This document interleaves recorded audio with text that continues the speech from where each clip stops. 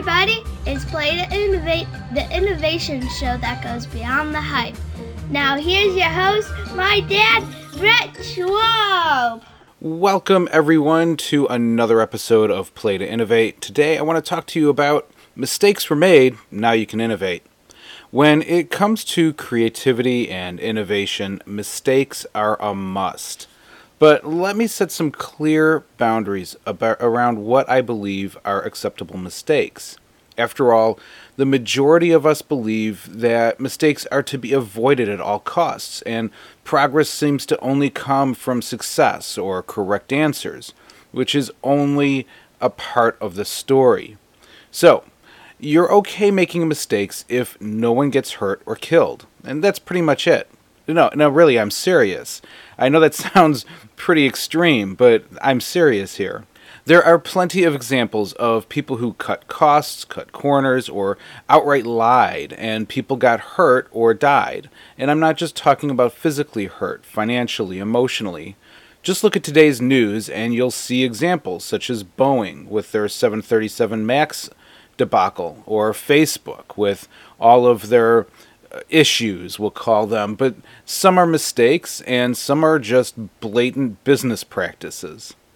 So if you know better or are crossing your fingers and just hoping it works out in the end, that's not a mistake. At the very best, it's poor judgment.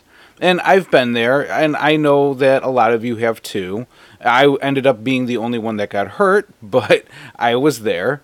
Unfortunately, all too often, it's a level of arrogance and greed that just boggles my mind and really should be prosecuted half the time. That aside, mistakes are fine if you handle them properly, which is what I want to focus on today, along with how mistakes boost your creativity and innovative skills. I tell my children that I make at least 50 mistakes a day if I'm getting anything done. Now, mind you, many of my mistakes are part of a design process, and only I see the majority of them. But there are still many mistakes that other people see. I've even made some pretty big mistakes, and other people have seen them. I've felt the effects. I'll get into that in a second. I've found that the bigger the thing I'm trying, though, the bigger the mistake will be. They're inevitable. But that's what they have insurance for, right? So, no, really, seriously. I can tell you firsthand, you don't want to be in the position of wishing you paid for the insurance when you had the chance, and now you don't have the chance. So, again, a big mistake. One of the things all of the mistakes I've made in the last 15 years or so have in common is that I've actually learned from them. So sure, some of those lessons were painful, expensive, or leave someone mad at me, but I can tell you that at least I learned something. I can say, without diving in, though, making as many mistakes as possible, I wouldn't find the innovative solutions I find. Again, the majority of those mistakes, though, are within a design process or on a computer or in my mind, so most people don't see them and nobody's really affected by them. It's by trying things, though, assessing, learning, and trying something else that gets me where I want. And while that process sounds time and energy intensive, it doesn't have to be. And that's why I developed Play to Innovate, and I've used it for the last 20 years. It successfully speeds me through this whole mistake-making process to find some really great solutions. So what would normally take me, maybe days, actually is taking me minutes to hours now. I want to say, though, that if you take anything away from anything I'm saying here today, it's that avoiding mistakes is the best way to kill your business and your career prospects. But of the things I've learned about mistakes, I like what author John Maxwell has to say. There are 3 primary ways one can deal with a mistake, and he talks about how you can lay in it, leave it, or learn from it. I'll go through those quickly. Then I want to talk about how to use your mistakes to boost your business, career, and innovation. So your first option when making mistakes is to essentially lay in it. So when we get in over our heads or make what we consider to be a big mistake, one choice is to lay down and just kind of wallow in self-pity. It's a natural response that everyone has to certain things. Everybody's got their thing. I found that the more someone has dealt with in their life, though, the bigger the thing has to be. But again, everyone has something. I tend to wallow when I know that my foolishness led me to a mistake, or that my mistake has affected my family negatively. The problem with this reaction, though, is that it makes mistakes worse and actually can set the direction, the course for your life. Maybe not your entire life, but a good couple of years. And I say that out of experience as well. I've met people who tell me that they can never achieve more in life because they tried and they got bit. You talk to them and they tried once and they got bit, but they never tried again. And they end up staying in a dead-end business or a job because they make one mistake or maybe even two mistakes, and then that's it for them. And it really, frankly, it breaks my heart to hear people talk as if their mistakes are a reflection of their worth as a person or have defined their abilities and they are no longer capable of growing. On the other end of the spectrum are those people who do tell me that they keep trying, but when you look at what they're doing, it's really the same thing over and over again. They've never really gotten some kind of mentorship or help to get past that pattern. I mean, had they taken a step backwards, they would have actually figured out that they're not really moving. Innovation requires that we are able to stop or slow down enough to assess and see where we need to adjust or change. That means we are willing to actually make the changes required to move on. And this becomes harder the higher we perceive the stakes to be. The more small business owners I talk to, for example, the more I see how trapped many of them make themselves. Their livelihood and self-image is often so bound up in the success of their business, they are terrified to make changes once they achieve some level of success. The other issue that I've seen is that they look back on the amount of work and money and effort that went into getting where they are, and they are afraid that they're going to have to repeat that process. And I think that the thought of repeating that process is more than they can handle. But this issue is often only in their heads. Now, sometimes it's not, but often when I talk to them, the issues that they talk about are all in their head. And I know this because I was there myself. It's an easy trap to fall into, but it's deadly when the market or industry changes and you're not willing to risk changing to meet it. And that might buy you a couple of years, but after that, your business is actually going to start to fail. And again, that's actually that's some of the people that I've talked to, and they talk about how they had a business and they tried really hard and the industry or the market changed on them and they lost everything and they're never doing that again. And hey, I respect your decision to never try again, but then you kind of get what you get. Now, I realize this mindset in myself, too. And some years ago now, my family and I were driving through Minnesota to meet up with some family in Mount Rushmore. And I actually talked about this whole trip in a previous episode. What I didn't know, though, having lived in the Chicago area my whole life, is that on our GPS unit, and yes, this was that long ago, there was a setting that said avoid unpaved roads. Now, being in the Chicago area most of my life, I actually didn't realize there were things such as unpaved roads. So we suddenly ended up doing 70 miles an hour on a gravel road in a minivan. And our next turn took us on a single-lane dirt road, just one lane for both directions, driving through a herd of buffalo. So kind of a big oops. Now, I could have turned back. I could have turned around and gone back and found a more paved road. But at that point, I had been driving for 3 hours. I actually couldn't stomach the idea of turning back and driving 2 hours just to get back to a different route. And I could have stopped. I could have gotten out of the car and just kind of cried. But like any mistake, staying there wasn't going to solve anything. Instead, we kept driving and we arrived hours late. And now it worked out for us that time. But I kind of took the advice of a speaker I heard, right around that era, who said, hey, if you're going through hell, don't stay there, just keep going. And so we kept going. But the realization for me was that I chose to press on with the hope that we would be fine. And I believe That's what happens to a lot of us, especially when there are few or no real good options, or the thought, again, of the expense and time of all that rework is just too much. We make a mistake and just kind of hope it works out. Or we make a mistake and just stay where we are because we're too afraid or too whatever to move on. We lay in it. The other option is to simply leave the mistake behind and pretend it didn't happen. And I'm not saying that this is always a bad option, but I really actually can't think of when it would be a good option either. And I've done this too. I think we all have. You make a mistake, and instead of owning up to it and working towards a solution, you pretend it didn't exist, or worse, you kind of just blame others.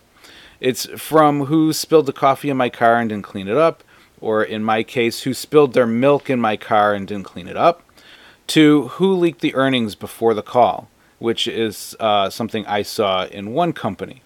Many times playing dumb or blaming other people looks like the best option.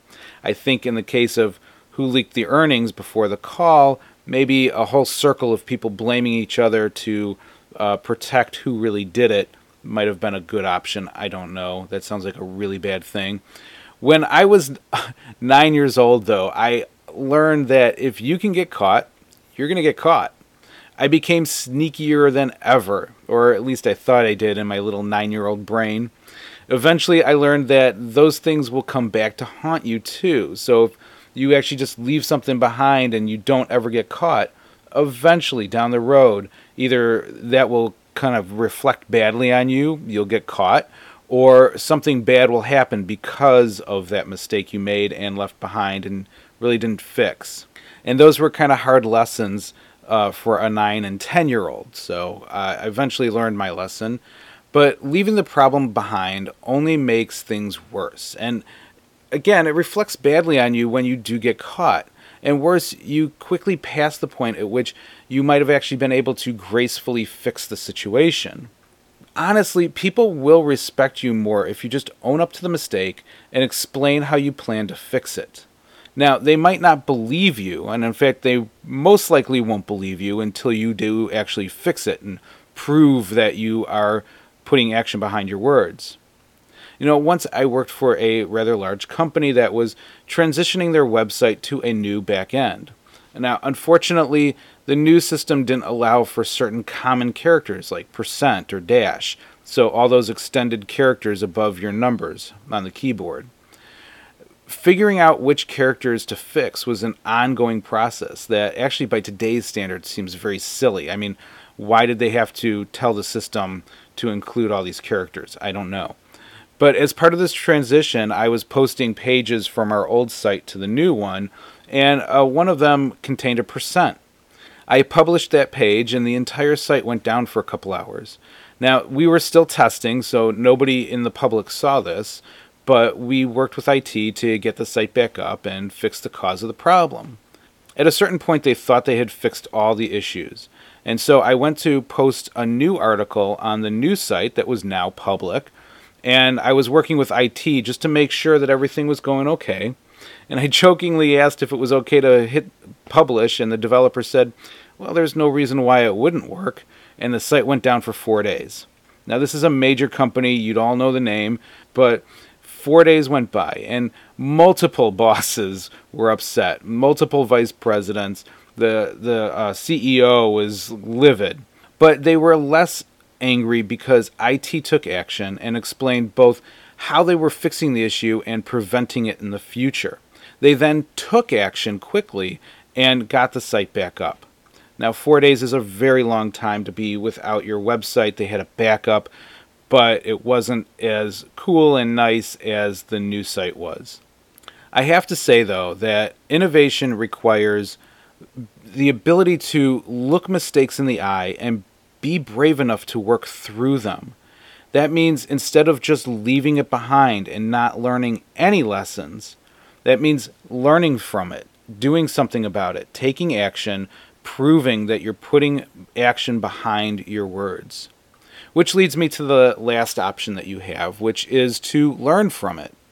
And many of the successful people I have talked to or read books from say that they see mistakes as learning opportunities, and they often call past mistakes dues paid or lessons learned.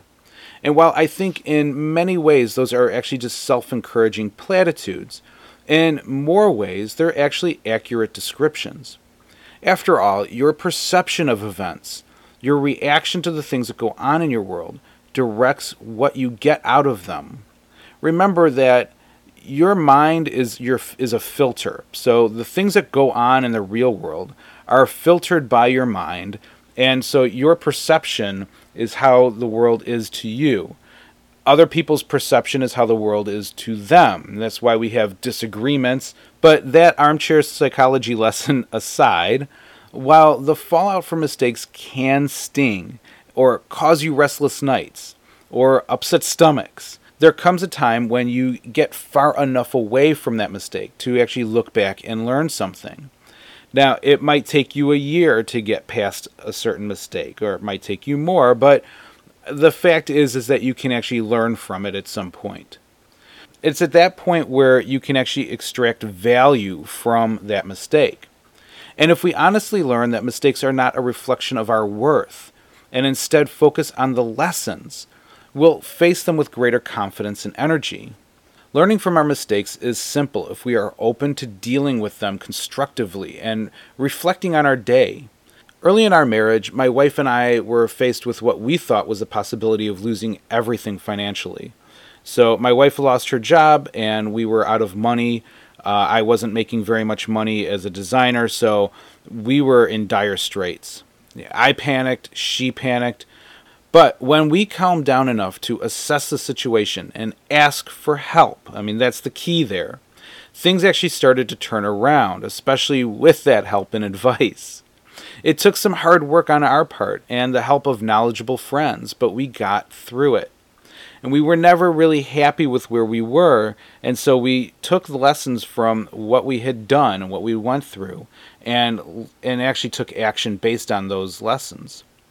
And during and after that period, we took time to reflect on what happened.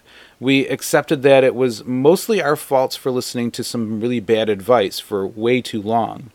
We saw how we kept doing the same thing over and over again, thinking it was going to be different each time. We learned a lot about how to tell who to trust and to always get a second or even third opinion, and that sometimes listening to our parents is actually a good thing. These lessons wouldn't have sunk in if we actually didn't take a step back and reflect on things and get the help that we needed. And since then, we have actually developed the habit of reflecting on our day and actually talking every night about what went right, what went wrong, and what we learned. And then we talk about what we're proud of that day. It's a team effort, and it's part of our natural conversations now. But once we've talked about those things, we're done with them. We take our lesson and we leave the rest behind. Learning from our mistakes is really where innovation starts. Now that sounds kind of like a non-statement. I'm sure you all know that. We're grown-ups at this point, and so I'm sure you've got enough experience to know that learning from what you've done in the past is where innovation starts. But getting to a place where mistakes are safe and productive is also a key, and it's not as hard as it sounds. But it does help when you can get to a place where mistakes happen as early as possible. So, for example, playing out ideas in your head.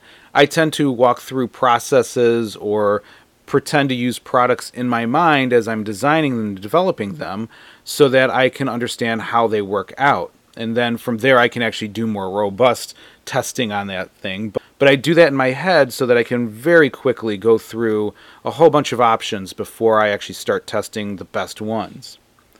But then you want to also test with a diverse set of your intended audience. And there are many companies who have run into issues because they don't have the right people either in the room or actually looking at what they are planning to put out into the public. One speaker I heard recently talked about quite a few examples, and her point was that had they had a diverse set of people in the room or a diverse set of people in their audience to show, so to test with, they probably wouldn't have put those commercials out or those products out and have avoided a whole bunch of heartache, money, time, energy, and reputation hit. Now, I think it would be more helpful if everyone realized that we actually fail our way to innovative solutions. Too many people accept the first good solution that comes along, and they call that innovation. That's not innovation. If you actually take a really solid look at those solutions, you'll see that they're really things you've seen before or heard before, or they are heavily based on someone else's solution and just kind of slightly repackaged for your situation. And I'm not saying that that's always a bad thing, speed to market, things like that. And there are times a tried and true method can save a lot of time and money. And if it's a tried and true solution for a safety issue, for example, you may not want to try reinventing things and then shoving that out the door very quickly. That sounds like something that's a really solid R&D kind of thing. But if you want to be more than an also-ran or a follower, you're going to need to take some risks. You're going to need to make some mistakes. So I encourage you to dive in and make as many mistakes as possible. Now, some of the methods I use to kind of do this dive in and make as many mistakes as possible thing is pushing past what you believe will work and exploring the stupid and absurd ideas. That's actually part of the whole Play to Innovate process. And it's more fun than it sounds, and it happens quickly in a meeting, so you can leave with some actual real working ideas, and then you pursue those. Or what I do almost on a daily basis is I pretend that I can no longer use whatever first idea I landed on, and I have to try something else. And in my mind, I lock that first good idea away, so I have to pursue something else. And then you can look at all the parts of the ideas that didn't work and see if you can make something out of them. So can you combine all the working bits to make something new and workable? But I also try and make a game out of it and try to have a little fun with it. You just basically don't be so serious about it. When you can make things a little bit more lighthearted, you have a little bit more fun with it. It's not quite so serious that everything's on the line. You can actually think a little bit better. Now, if your failure gets out in public, it's actually just time to do the right thing.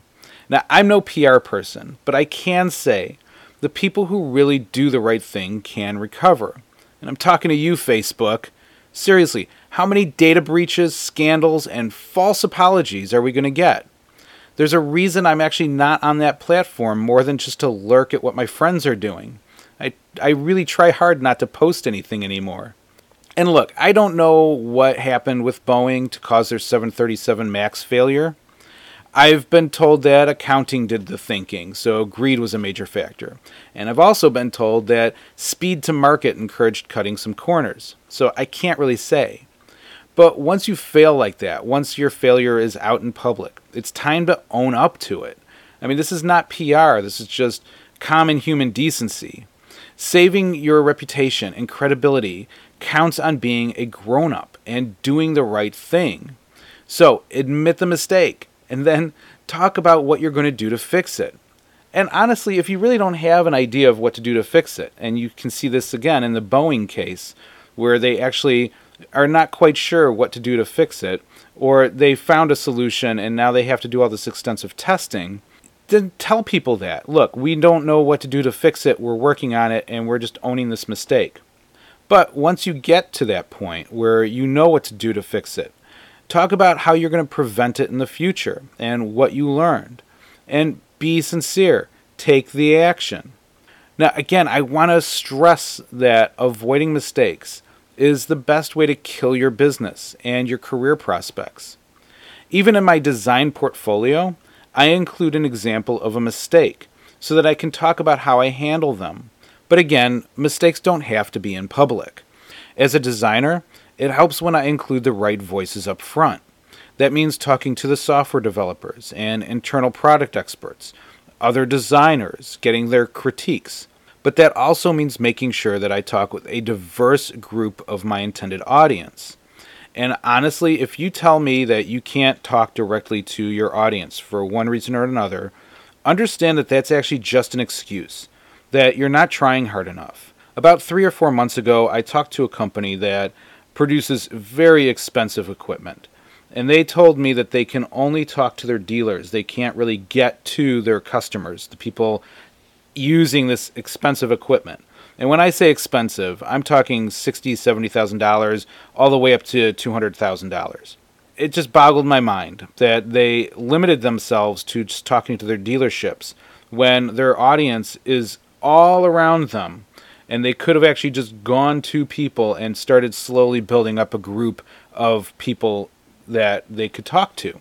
So if you're not talking to a diverse group of your intended audience, and I'm not talking just, the color of their skin here or their gender, I'm talking about age, experiences, things like that, then you're just making excuses. It's time to get out there and do something about it.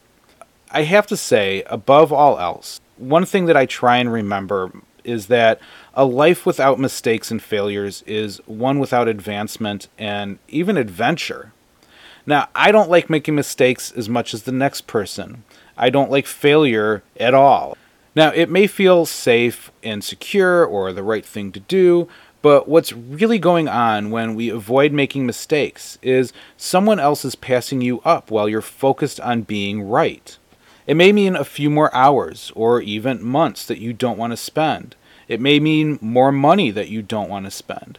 But if the reward is advancement and actually the security that comes from that, isn't that worth it?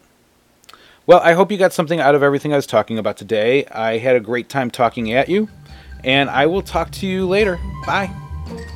Oh, hey, while I have you here, if you are ready to do more, you want to be more creative and innovative, no matter what work you're doing, pick up a copy of my book, Play to Innovate. You'll find it on Amazon. And I'm also setting up hands-on seminars in the Chicago area. So if you or your group would like to learn how to work through one of your projects, contact me at 847-250-6743 and leave a message, or email me at bret@5pebblesllc.com. That's bret@5pebblesllc.com. All right, talk to you later.